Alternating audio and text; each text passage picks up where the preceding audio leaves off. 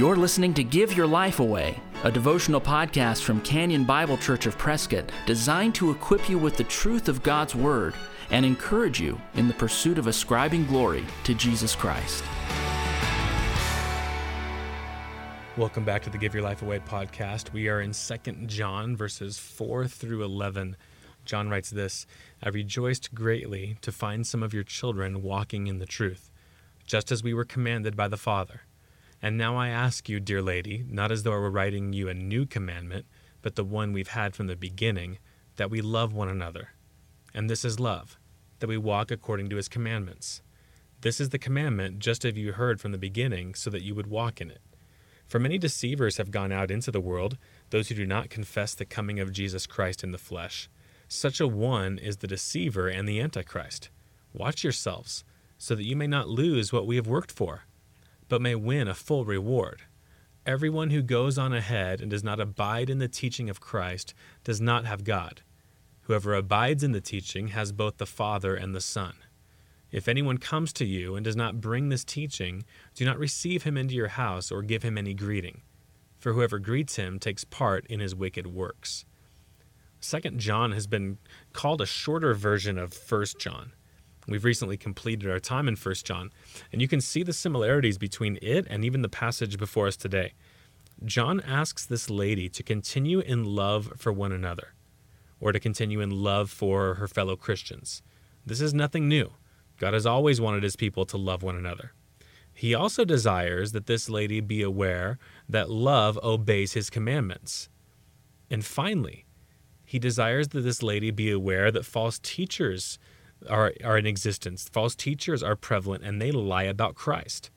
So in this passage, just like in 1 John, there's a requirement for us to love.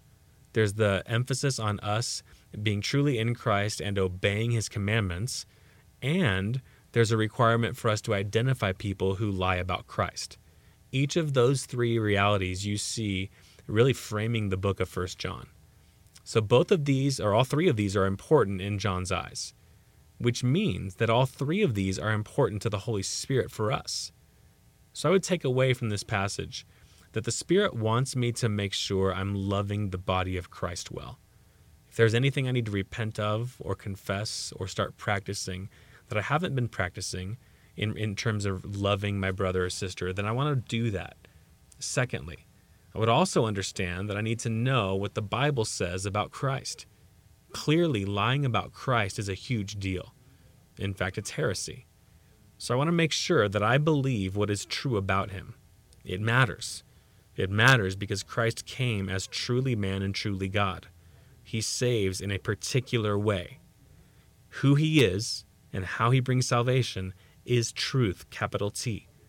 There's no other truth about him that's real. There's no other truth about the message of salvation. There's one true message of salvation.